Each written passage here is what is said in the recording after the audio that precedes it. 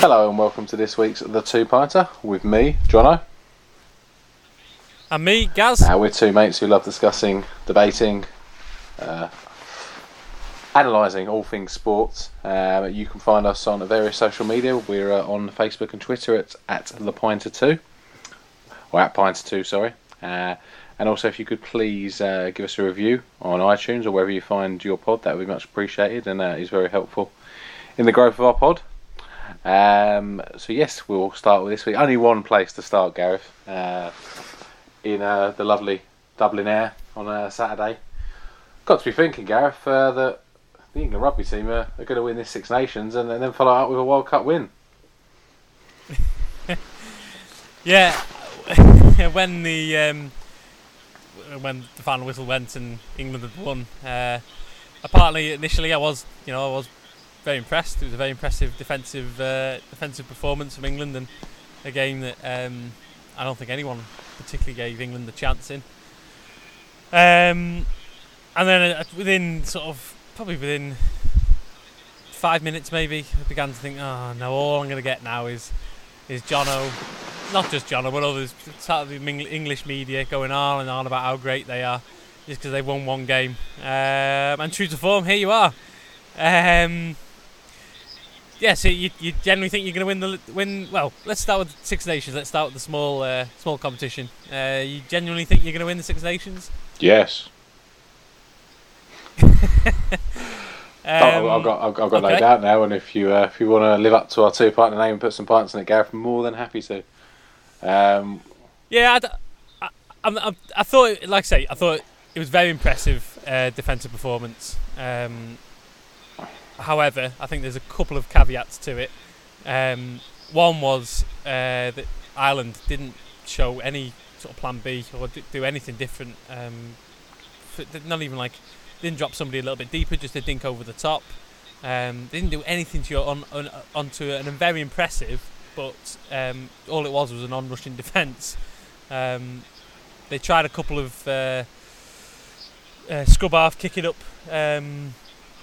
high, but it wasn't the Gary Owens weren't really working. It was very flat performance from Ireland, I thought. However, that sounds like I'm detracting from a very good England defensive performance. I'm not trying to, but I think Ireland could have tested you a bit more. Very, very difficult to do that though when you're being knocked backwards continually. Just drop somebody a bit deeper. That's not going to help you get over the gain line, and your kick's got to be, if you try and dink over, your kick's got to be pinpoint every time, or you're just giving the ball away in an advantageous position to England. Well, not because England's rush defence was already committed. I mean, there was a few times where it was borderline offside how quickly England's defence was coming up. So if England's defence is coming up so quick, they've already committed to coming up. Sexton's a world-class operator. Why he couldn't have dropped back 2 more yards and just bought in that little bit of space just to dink over? Because you go. The Irish attacking line was very flat. There was hospital pass after hospital pass, and rather than just, what you're saying is that you should just accept it. You're going to get hit by a hospital pass because their defence is really quick. So let's just keep doing what we keep doing, and hopefully England tire. Is that what do you think they were thinking? No, but I don't think your solution would solve the problem at all. You're just basically saying dink over the top each time. That requires a hell of a lot of skill and isn't easily done. No. And I think it fails as many times as it comes off. Perhaps, but you only had to do it once or twice, and it just give England defence something else to think about. So rather than on rushing and think, oh, will we get caught out with a little dink here? No, it's all right. We've already smashed him. It wasn't something to do every time. It's just something to mix it up a little bit, or just a little grubber kick through along the floor, just trying between the defence, or just do something that was going to change the England mentality from just an on-rushing defence every time. And you say it's not an easy thing to do. I'm not saying it is an easy thing to do, but these are meant to be the best team in the world, or if not in line with New Zealand, the best team in the world. I'm sure they could have managed a change of tactics. Well, they didn't. So maybe they couldn't manage a change of the tactics, but But bigger problem I thought, which on a similar vein, I thought their actual kicking was poor, and whereas ours I thought was our best England kicking game I've seen in a long while. I thought Young's kicked really well. I thought Farrell did. He Slade, Daly. There's some lovely. We did some grubbers. We changed it up, but I thought generally you associate Ireland with kicking game. Again, it's a lot easier to do when you're riding a pack who are going forward, and their pack was getting smashed backwards, and then you see how even players as good as Murray and Sexton struggle because they're going backwards constantly. They've got less field to work with, and it becomes hard to, if you're in your own 22 and you've got to try and boot it out, and you to get a good clearing kick that either doesn't go into an arms of Englishman or go out is not easy, and that showed. But yeah, I mean, it's what England struggled with, I think, very much in the Six Nations last year. If you don't have ball carriers getting over the advantage line, Ireland had none consistently at all. Your whole game plan struggles. Whereas England, conversely, that was our whole game plan. And it worked very well. It did that, and a couple of things like that. I mean, Farrell's kicking was good out of hand. It wasn't as good off the floor, but yeah, I take the point in the main that the England's kicking was certainly much better than Ireland, and you did change it up. But it wasn't okay. Even if you feel as though your kicking's rubbish that day, why not just change the point of attack from having runners from deep, having people. All right, it is harder when you've got an onrushing defence, but Ireland was so flat and so they almost got flatter and flatter as the game went on, and they became more and more predictable. And that's what led to at least two of the tries. Slade's late try was that. Yeah, I mean that was. But then was that not them trying to do what you said? They tried to move it and spin it out wide, and they just got themselves in more trouble. But that wasn't moving that wide. That was they were going wider, but they were still very flat, weren't they? They were just standing starts trying to pass. Yeah, I take the point that they could have tried to change things around a bit better, and this criticism is often levelled at England in recent years that we don't change tactics well. See the weird Italy game a few years back, for example. Yeah. But yeah, they're constantly going backwards and having to rejig things. It's not an easy thing to do on the fly, and I think just I'd give more credit just to the England defence of just the dominant tackle stat. How do they define that? I don't know, but I assume it just means when you get walloped backwards, and they were having them rigging it. Just they weren't, like you say, they weren't getting a second to breathe, and so if you're going back constantly, it's not easy to reset lines, and it, obviously if you're going backwards, your ball's then slow, isn't it? And if the ball's slow, that's the main killer. Yeah. Whereas England, what difference it has to have a few ball carriers. I mean, I didn't think Manu or Billy were our best players by any stretch, but you can see even when they run with it. I mean, Manu obviously was great for the first try, straight off the top of the line out, but you can just see defences, and it worked for the first try as well. Manu, their player came inside to try and get him. The defence just has to pay more attention to him because you can't get Manu or Billy down, and others. They weren't the only good carriers. They're just two very obvious ones. And then you're getting over the advantage line with them. You're taking tacklers out, and then you move it, and you'll have mismatches somewhere. And yeah, we had a team that we didn't have in the last Six Nations. There's not to moan about injuries particularly, but we definitely got, like any side, we've got certain players who are very important to our game plan. Billy, probably our most important player. Manu, you could swap with Teo probably, but yeah, a big centre who's fast and can knock people over is definitely important. I think Jones is it's what Jones has always wanted to do really, and it plays to, I think, England's strengths, what we usually have, which is a big horrible pack who try and knock people all about.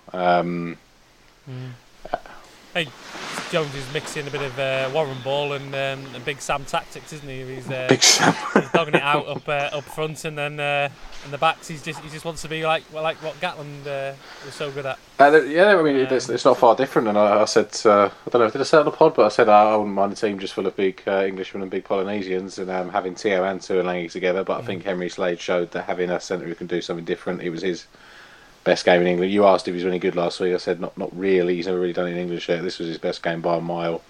It's nice having another option. But yeah, 1-15 from your Mako, who was just tackling everything that moved and knocking over and not giving away stupid penalties like he's done in the past, to your Johnny Mays taking every ball out of the sky. I don't know why we don't play.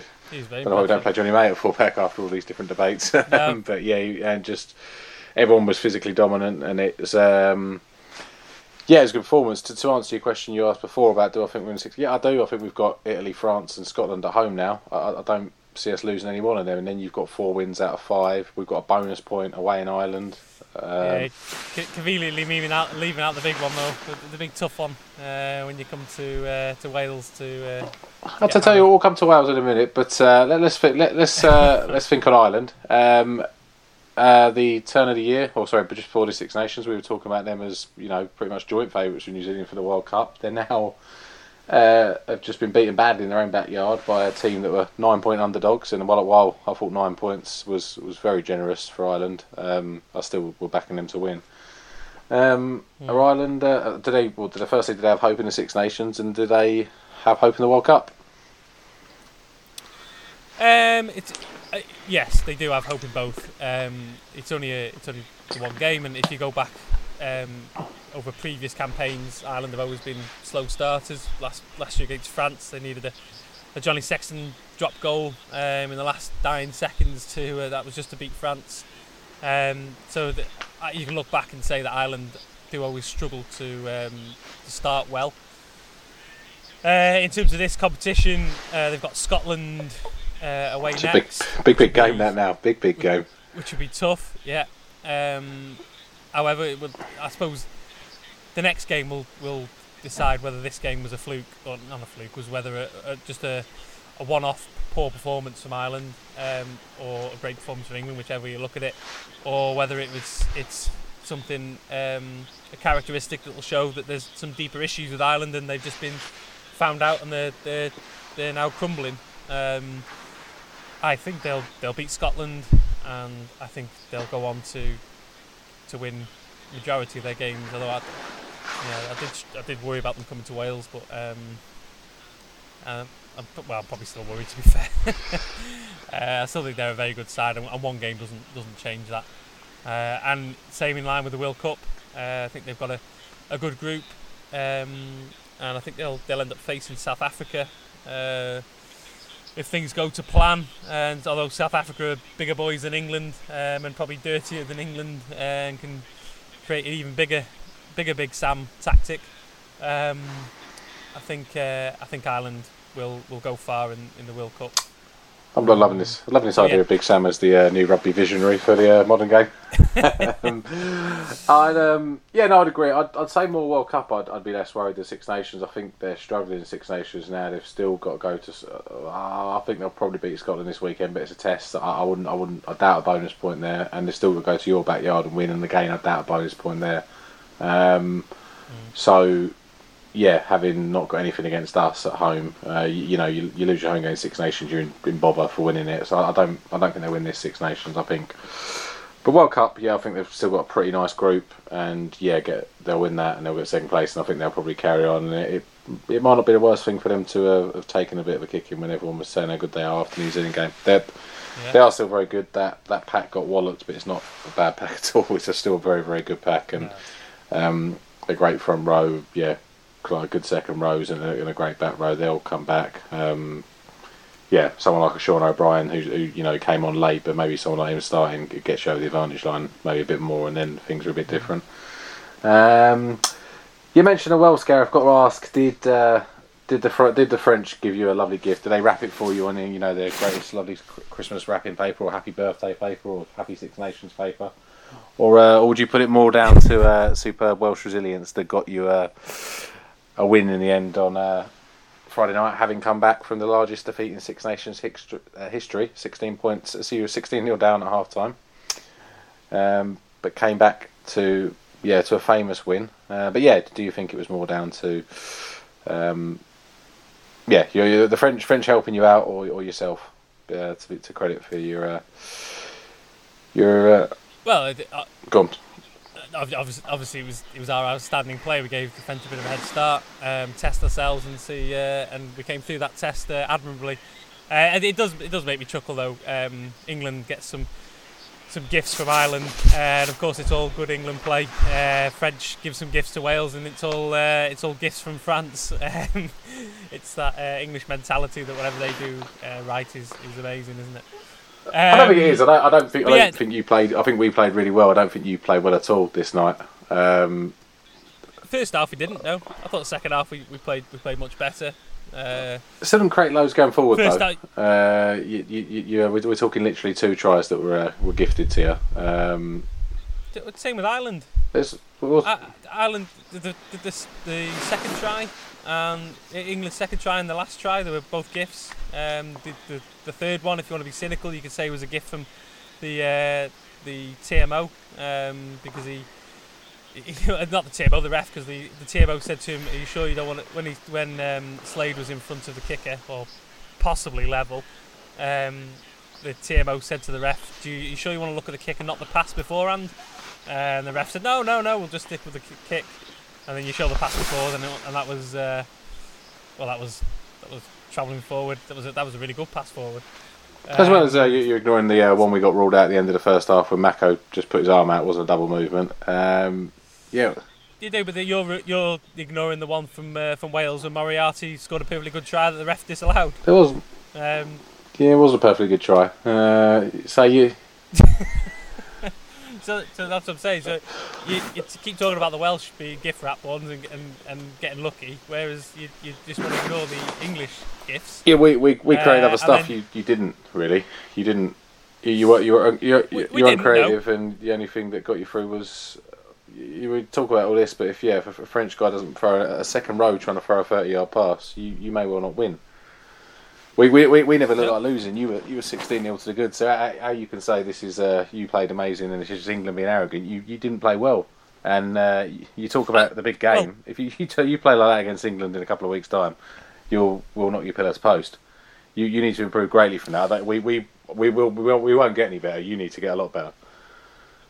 But then, okay, on the flip side, we were poor first half, and I'm not denying that. I think we were worse than poor. We were absolutely shocking first half. The only thing we did create was the Liam Williams try, which was rightly ruled out, and that would have been, if he managed to keep hold of the ball, that would have been a tremendous try. Anscombe kicking was awful. Anscombe wasn't great at all. I suppose he didn't get that much ball, but didn't give any ball after that. I thought defensively we were actually okay. Weren't great first half, but the rest of the game we were okay defensively. You gave away penalties in the right area. I think you didn't allow them to run the scoreboard as much as they could have done. 16-0 at heart for how dominant they were first half was probably not as much as you wanted if I was a French fan. I think you probably gave away a couple of cynical penalties sensibly that perhaps stopped 7 points and turned it into 3. Yeah, and then when Biggar came on, we looked a different animal. Biggar, we were talking last week about a reliable kicker and just a reliable player in general. Biggar seems to be awful or can be poor in the games that don't really matter, and then he's just that big game player and lives up to his namesake. And he was there to help guide us through in the end. But yeah, second half though, I thought. We talk about French gifts, but I thought we did play well. We did create. It was harder not to create a lot more, but we did create a lot more. The momentum from that game, or the biggest comeback in Six Nations history, or whatever it was called, was the momentum from that is going to carry us through. Probably, well, I would certainly hope through the Italy game next, but should carry us through up until to the England game. And if you think we're gonna play like we did in that first 40 against England, you got another thing coming. And I suppose the other thing with England as well, great defensive performance when you're the underdogs. Onus is now on you to attack. It's a different type of pressure. You've got France at home. If the France of the first half turn up perhaps rather than the France of the second half, and do start putting you under a bit of pressure, are you going to be able to? Oh no, sorry, the other way around. Are you going to be able to put that pressure on France and open up the scoreboard? It's a fair point. I think France will be a different sort of test. I think they were a very physical side themselves. And as we said, as you said last week, you never know which team turns up, and that can vary from not just from half, not even from game to game, from half to half, from half of a half. If there was ever a game that summed up French, it was the one against Wales. Yeah, but I think second half, so they just couldn't get hold of the game. I don't think they're not tactically smart. The French I don't think they're the fittest side really. I think they started last year to have a better defensive effort, and that seems to have waned a bit, but. I think again we'll have enough options to get over the advantage line, and I think once they're going backwards, the French are not quite sure what they're doing. I think it'll be a bit of a wrestle. I think if we're sensible, we try and move the point of contact a bit in terms of when we're attacking. I think don't just try and run up the middle with big butt fellas. Try and get some offloading game going and try and get them moving around a bit, because I don't think they'll live with that tactically. I don't think they'll be strong enough if you've got players like Daly and May coming onto the ball later and into attacks. I think they'll struggle there. But if they drag us into their sort of just an arm wrestle, it will turn into my sort of rugby game, just a forward scrap of lots of mauls and rucks and slow ball and people picking and going. It won't be very entertaining for anyone who likes flowing rugby. But yeah, I think at Twickenham we'll have too much for them. 13 points favourites, that seems a little high to me. But yeah, I think with winning the Ireland game now, we have 3 home games. You've got to back yourself to win them really. We said that in the World Cup last time. We always back ourselves at home. It didn't work out too well for us, but I'll back ourselves. Is that when Wales beat you in your own backyard? Yeah, Wales, Australia. I don't think Uruguay were too far off in the end, were they? But the French is. I think it's a good follow up. If we go into an Italy game now, I don't think we know anything about ourselves. Whereas, I think for you it probably does to just allow you to keep the momentum going. And Italy should come out strong against you. And I reckon the first half could be reasonably narrow, but usually Italy you'll pull away later on, and they won't have enough to compete. I think France is probably us to know that we're going to be in another game, and let's see how much we can back up. We're not going to play as well as we did last week, but. Let's see if we can follow up, and I'll be there in Twickenham cheering the boys on. Yeah, very good, and it'll build up nicely for what'll be the biggest game of the tournament. Wales v England. I suppose it's in Wales in 2 weeks. 2 weeks time. We have a week break between. Pretty. So I'm sure no matter what happens over the weekend, there'll be plenty of opportunity for us to argue and debate.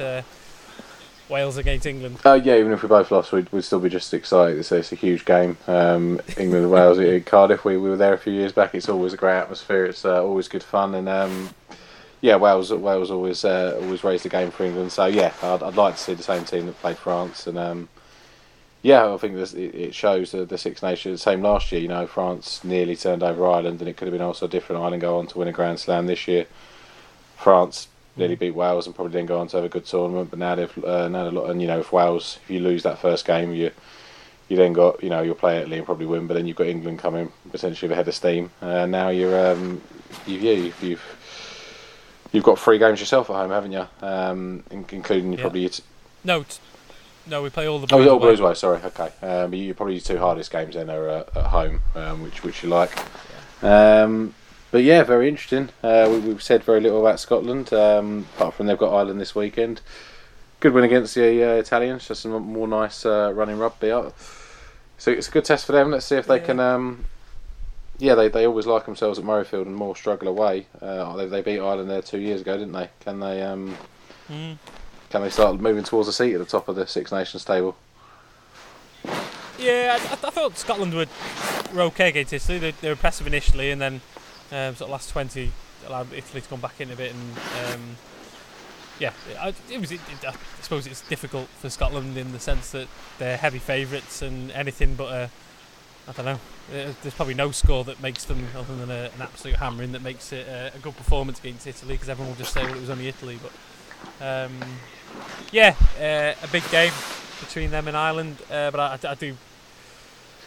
just fancy Ireland to come good. And I think they will beat them, but I think it'll be a cracking game. probably the game of the weekend. Yeah. I mean, good show. I'll say England. Yeah, both are very good games. As we said last time, Gareth, it's superb when the Six Nations is around, isn't it? What else was superb, Gareth? There's a bit of a segue here. Man City on Sunday were pretty dominant against Arsenal, weren't they? 3-1. I thought it was going to be a lot more at one stage. Yeah, City have really turned things around after their break. And with your boys, Liverpool only drew 1-1 last night. Are City going to now a 3-point gap in the title race? Are City going to turn you over, and will it be another we go again moment from the new Liverpool squad, and will City usurp you? Yeah, it's not looking good. It's not looking as good as it was a couple of weeks back. Having said all that, the big crisis that Liverpool are having is they've drawn the last two games, which just shows probably the standard that Liverpool, City and Spurs are setting this year. We have to include Spurs back in the conversation again. They'll come around for another week or two and then piss off again. Probably, but they're only 5 points behind Liverpool now. 2 points behind City, and City are only 3 behind Liverpool. So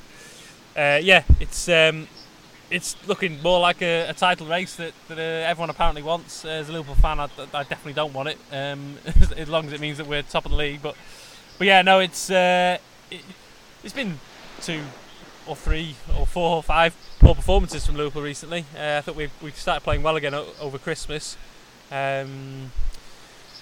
particularly good against Arsenal. But yeah, started playing well over the Christmas period, and then since then, just seem to have dropped off. A few injuries. You asked a question a few weeks back about whether the right back injuries was going to cause us issues.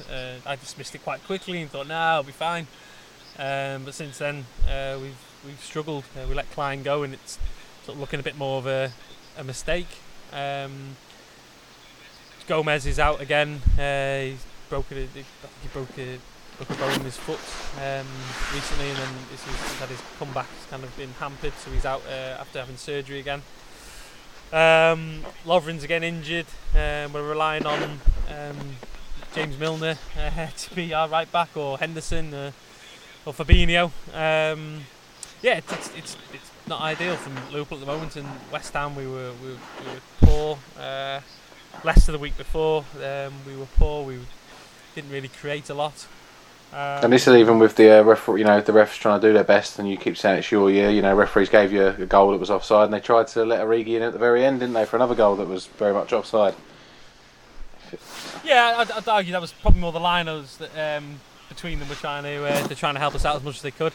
The ref certainly wasn't helping us out throughout the game, but that doesn't detract from how bad we were. City tomorrow have got Everton with the chance. Well, if they win, they'll go top, as they've got a better goal difference than you again now. That is they're on 46 to your plus 41. And I don't think there's any if about it. I think that when they beat Everton, I'm sure there'll be some. Not saying all, but I'm sure there'll be some or majority of the Evertonians who'll be singing Blue Moon before the game as well. But yeah, I can't see Everton doing us a favour. Be very pleased if they did, but no, I can't see it. And City have got the bit between their teeth again. Hopefully, they sort of get distracted by the Champions League when it comes around, because I think that's the one they really want to win, as opposed to us. We really want to win the league, and at times that's probably costing us. We're perhaps too emotionally involved with it, not just the players, the crowd. Everyone wants to win the league from a Liverpool point of view, but hopefully City will get distracted as games come thick and fast again. They've got the League Cup final, and they're still in the FA Cup, aren't they? So hopefully that'll impact on them. But well, you don't think Everton will bring a halt to them this Wednesday, and I probably agree with you. But from a few podcasts ago now, we asked the question: did the flat track bullies of Chelsea have any hope against City? And then probably the game of this weekend is the 4:00 of Chelsea away at Man City. Chelsea, who showed. I think they're probably a flat track goodly contender. Really got battered at Bournemouth, but then went themselves and battered Huddersfield. Can they Can they cause City any problems at the Etihad?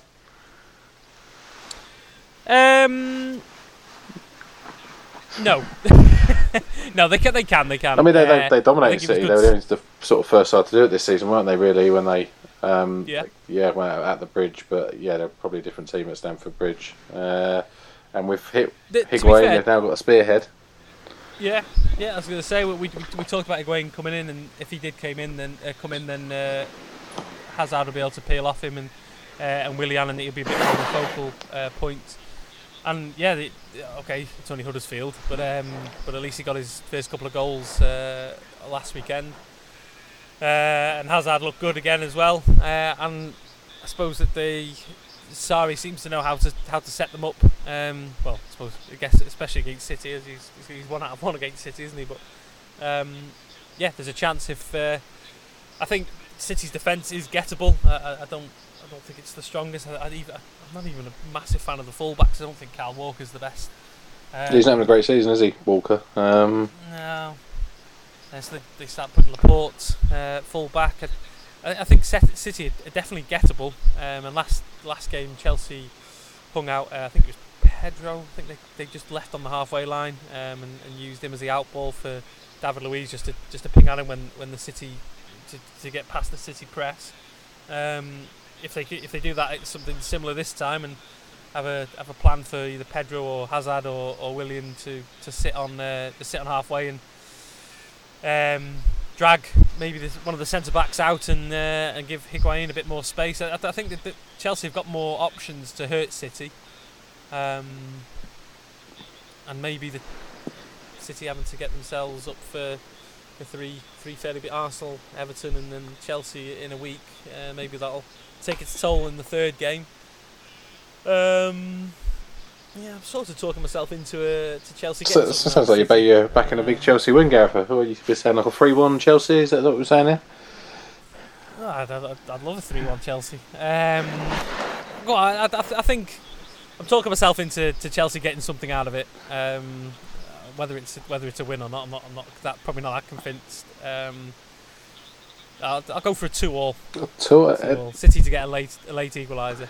Interesting. I see your point, and I think definitely got some players to hurt them. But the way City are playing now and starting to reintegrate De Bruyne back in, and with their own attacking players, they can be hurt at the back, but they can definitely hurt Chelsea too. For Luiz and Rudiger chasing Aguero the form he's in. I know they're all tap-ins at the weekend, but he was in the right place at the right time. And with the they weren't just tapping; some of them were punches. He claimed it was off his chest. I saw the interviewer asked him afterwards and said, "Where was it?" Each big grin came over his face and went, "I think it was my chest." And I thought, "I think you're lying, Sergio." Aguero with De Bruyne, Sterling, Sane, or Mahrez, or either of the Silvers, whoever they play out there. It's some attacking force behind them, and they're just. They're looking very good and confident, and now they look like they're enjoying the thrill of the chase. Getting after you and having that, and if they can put Everton away, who aren't in a great place after getting battered at Wolves, but at home at the weekend, then they're top of the table, and all right, it's a game in hand, but for you, but City will any point's a good point at the moment, isn't it? So, I disagree slightly there. I think. A point is 2 points dropped, isn't it? You look at Liverpool, you think a point away at West Ham isn't the worst result in the world. Sorry, I've said that. Not said that in the best way. Points are valuable, and 3 points are definitely the most valuable there. I think City will keep the good times rolling. Speaking of keeping good times rolling, Gareth, one Anthony Joshua's had. A very good career up to this point, very successful career, been in a lot of big fights, has got himself 3 world titles, but now finds himself a bit on the outside looking in after the Wilder Fury fight, and can't seem to get himself a fight, which is odd when he should have at least 3 mandatory challengers to fight him. Are we for the he was going to fight in on April the 13th, which now looks dead in the water, and then he was going to fight in America, and there's still no announcement. Is AJ ever going to fight again? If Hearn has his way, I think Hearn's trying to build him up until he'll only fight if he can guarantee AJ 100 million and 90% of the pot. So on that basis, no, I don't think he will ever fight again. But if Hearn could take his ego out of it, then there's opportunities, I think, for AJ to get back involved. I don't think fighting Baby Miller's the best fight. I suppose he's doing it because he's got no other options. Even White's turned him down, didn't he? Or turned him down for the money they were offering. Yeah, he's a bit lost at the minute, isn't he? As you know, I'm not the biggest fan of AJ. I don't mind him. I don't think I think he would get beat by. Certainly think he would get beat by Fury. And if he got hit by one of the haymakers that Wilder showed against Fury, I'm not sure that AJ survives that. So yeah, I'm not convinced that he's certainly top 3, but I'm not convinced he's better than the other two.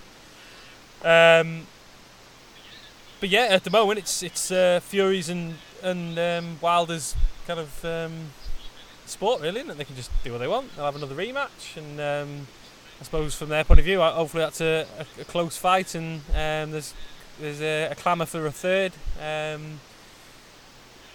The next one's going to be in America again, isn't it? By the sounds of it, they're just waiting to decide on where in America that's going to be, and I think there's rumours that they're holding back on a date because they want to make sure that it's a clear date, and then there's the chances are they'll have a third fight. Maybe they'll eventually fight in the UK. Yeah, it's their kind of platform to lose at the minute, isn't it? That's a point. Some of your AJ stuff, it's not looking great. But if he offers Dillian White 4 or 5 million, has been reported to fight him. Where's White getting better? What's the motivation for him to give White his biggest payday ever? He's already fought him once. He'd be doing him a favour by getting him back in there for he beat him well once. But this is the issue, though, isn't it? Hearn's whole thing is he wants. It's not about how much money he gets Joshua. It's about making sure he gets Joshua more money than the opposition. Well, rightly, he's the bigger draw. But at some point, what's the difference between 10 million and 20 million for Joshua? The only difference is that the other fella's going to get 10 million as well. At some point, Hearn's got to take a step back, realise that Joshua is now not being talked about as the top table. Joshua's legacy is under a bit of threat because he's possibly about to have his first fight away from the comfort of the UK. He's not out fighting with the big boys, all because Hearn doesn't want anyone to have as much percentage as Joshua. But again, he's right by that, isn't he? Because Joshua's the biggest draw. So if you're bringing more of the world titles, if he's bringing 3 world titles and Dillian White's bringing a couple of wins against Derek Chisora, why would you give White a big percentage? It doesn't make sense. And if you're the champion, you're giving people a chance to challenge for your titles. It doesn't get any bigger than that. You don't. I don't think they need to undersell themselves too much. And if you give him White his biggest purse ever, then he doesn't want to take that. Then isn't there something about him being stubborn as well? The same way you're saying about the Wilder thing. It sounded like there were offers from both sides, and neither of them wanted to leave the comfort of their own home. It didn't sound like AJ turned down an offer from Wilder that was to be fighting in America, and it sounded like Wilder didn't return the offers they put on the table. I think Hearn obviously miscalculated massively. I think what he did basically with Wilder in negotiations was said, right, go and get a better fight then, and he got the next best thing, which was Tyson Fury, which turned out very well. But I mean that wasn't a massive shock that would turn out well. We talked about it beforehand that there was, unless Wilder knocked him out in the first round, there was always likely to be a claim for some sort of rematch. That wasn't like Fury plucked the name out of the midair and that worked out well. It was always going to be a big fight. I don't know if we thought Fury was going to be that good though, did we? We don't know what Fury was going to turn up. We'd seen him twice in the previous 3 years, and he fought 2 no hopers. It wasn't a, and I don't think we knew that Fury was necessarily ready to come straight back to that, but he did, and it worked out well because he beat Wilder for anything up but name. So I don't. I suppose it was a mixed calculation from Hearn thinking they couldn't get Fury to the ring that quickly, and they could. I saw purse bids have been delayed a week for Fury Wilder, but I'm sure that's just them finding a new way. 3 fights in a row, that'd be quite rare. You don't often see fighters fight themselves back to back 3 times. There's usually probably a bit of lethargy to that, really, in terms of fans and trying to market it back to back. So does Joshua go the way of fight? I'm just trying to think of an example of it. You don't see it often. You don't often get. You don't get often this situation where the two of them certainly dislike Hearn, whether they dislike Joshua. That's a different matter. But and they've got like I say, they got the table at the moment, or the platform at the moment.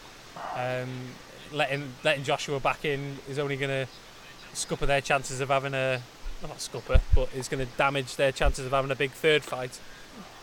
If both end up fighting Joshua and one of them gets beat, or two of them get beat by Joshua, then the clamour for their third fight wouldn't be the same. No, but I mean, Joshua's such a big cash cow that you'd be making more money fighting him anyway, probably, wouldn't you? So you would, but again, that comes back to he's only a cash cow if you actually fight. And that's what I'm saying about Hearn.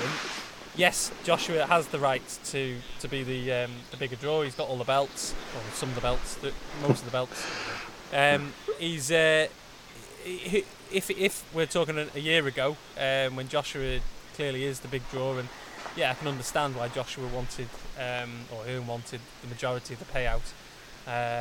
And you talk about the offers on the table. We know for definite there was an offer on the table that the Hearns turned down. That was for $50 million in the US, and Hearn Senior put on Twitter, didn't he, about glad he didn't go out there because of the US judges. It was not about the purse at that stage. But a year ago, fine. Where we are now, Joshua's struggling for fighters to the point where he's fighting someone who's way down the pecking order, because he's insisting on the high purse.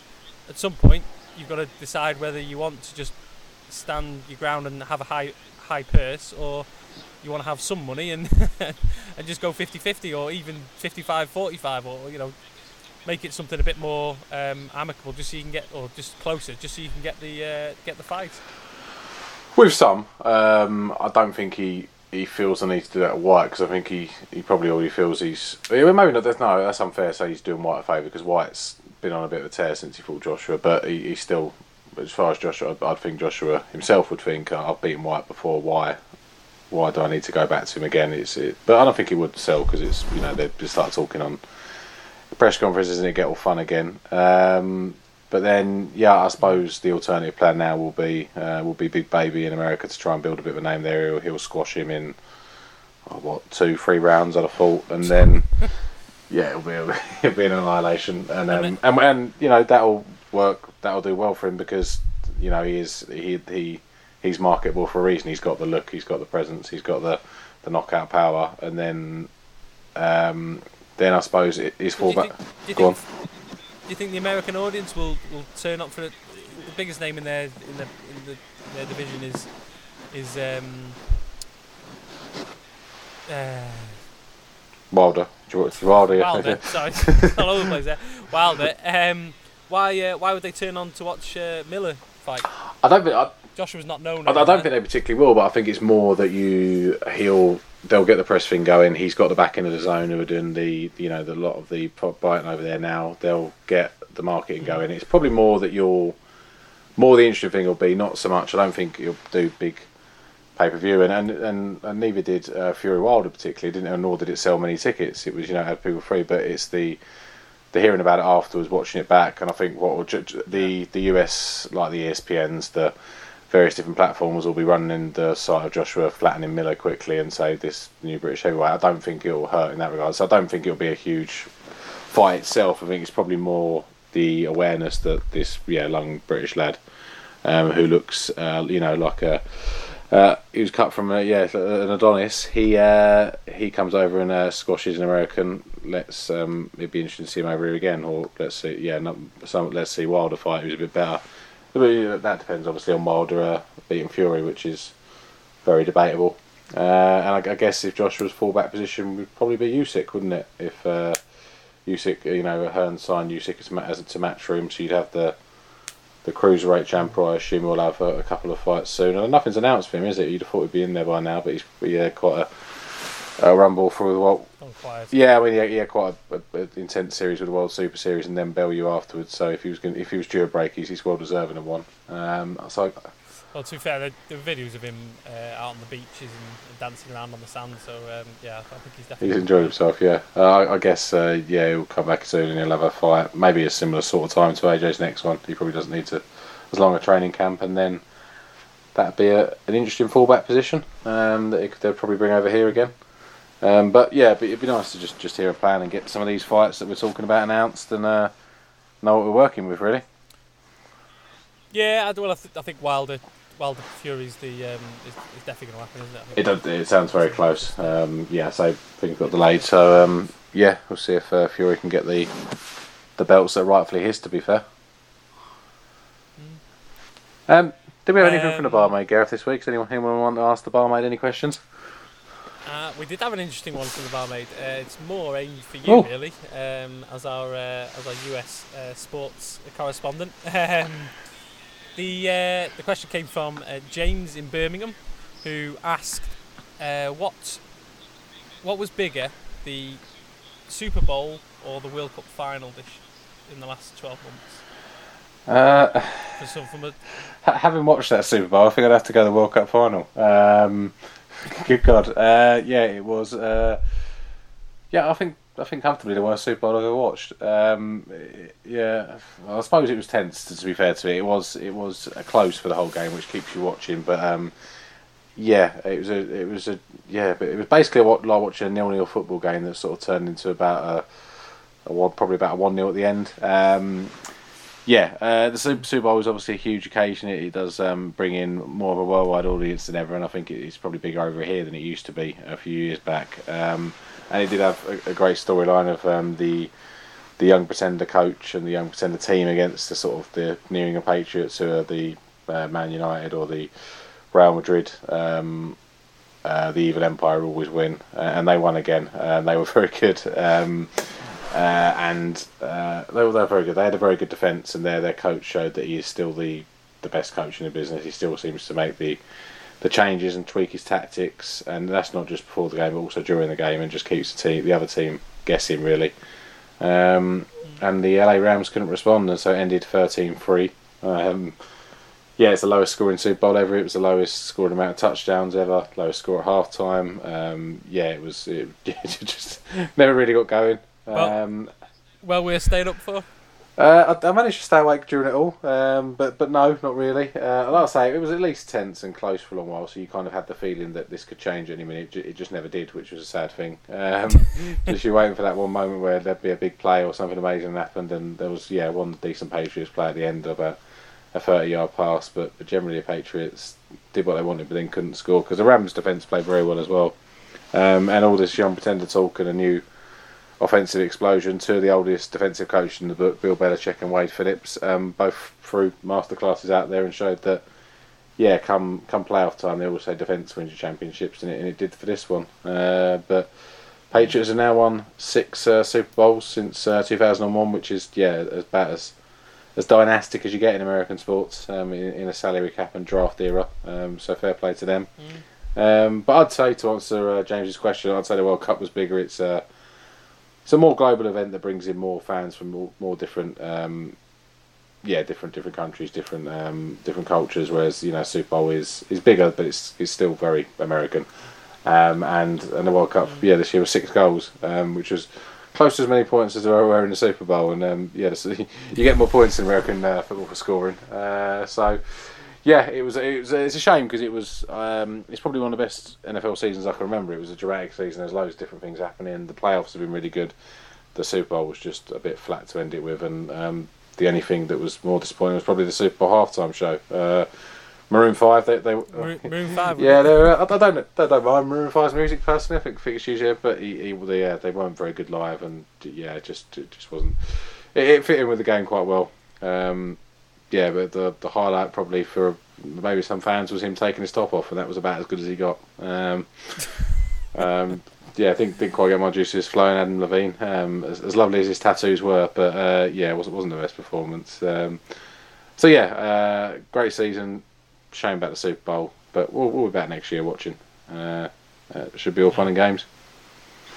It did seem a lot. I don't know. I sort of have half an eye on the Super Bowl when it comes around, but it seemed a lot bigger this year than what it has been in previous years from my experience. Maybe I was just a bit more aware of it, but BBC were doing quite a lot on it, and yeah, maybe I suppose maybe Twitter's more involved now than ever.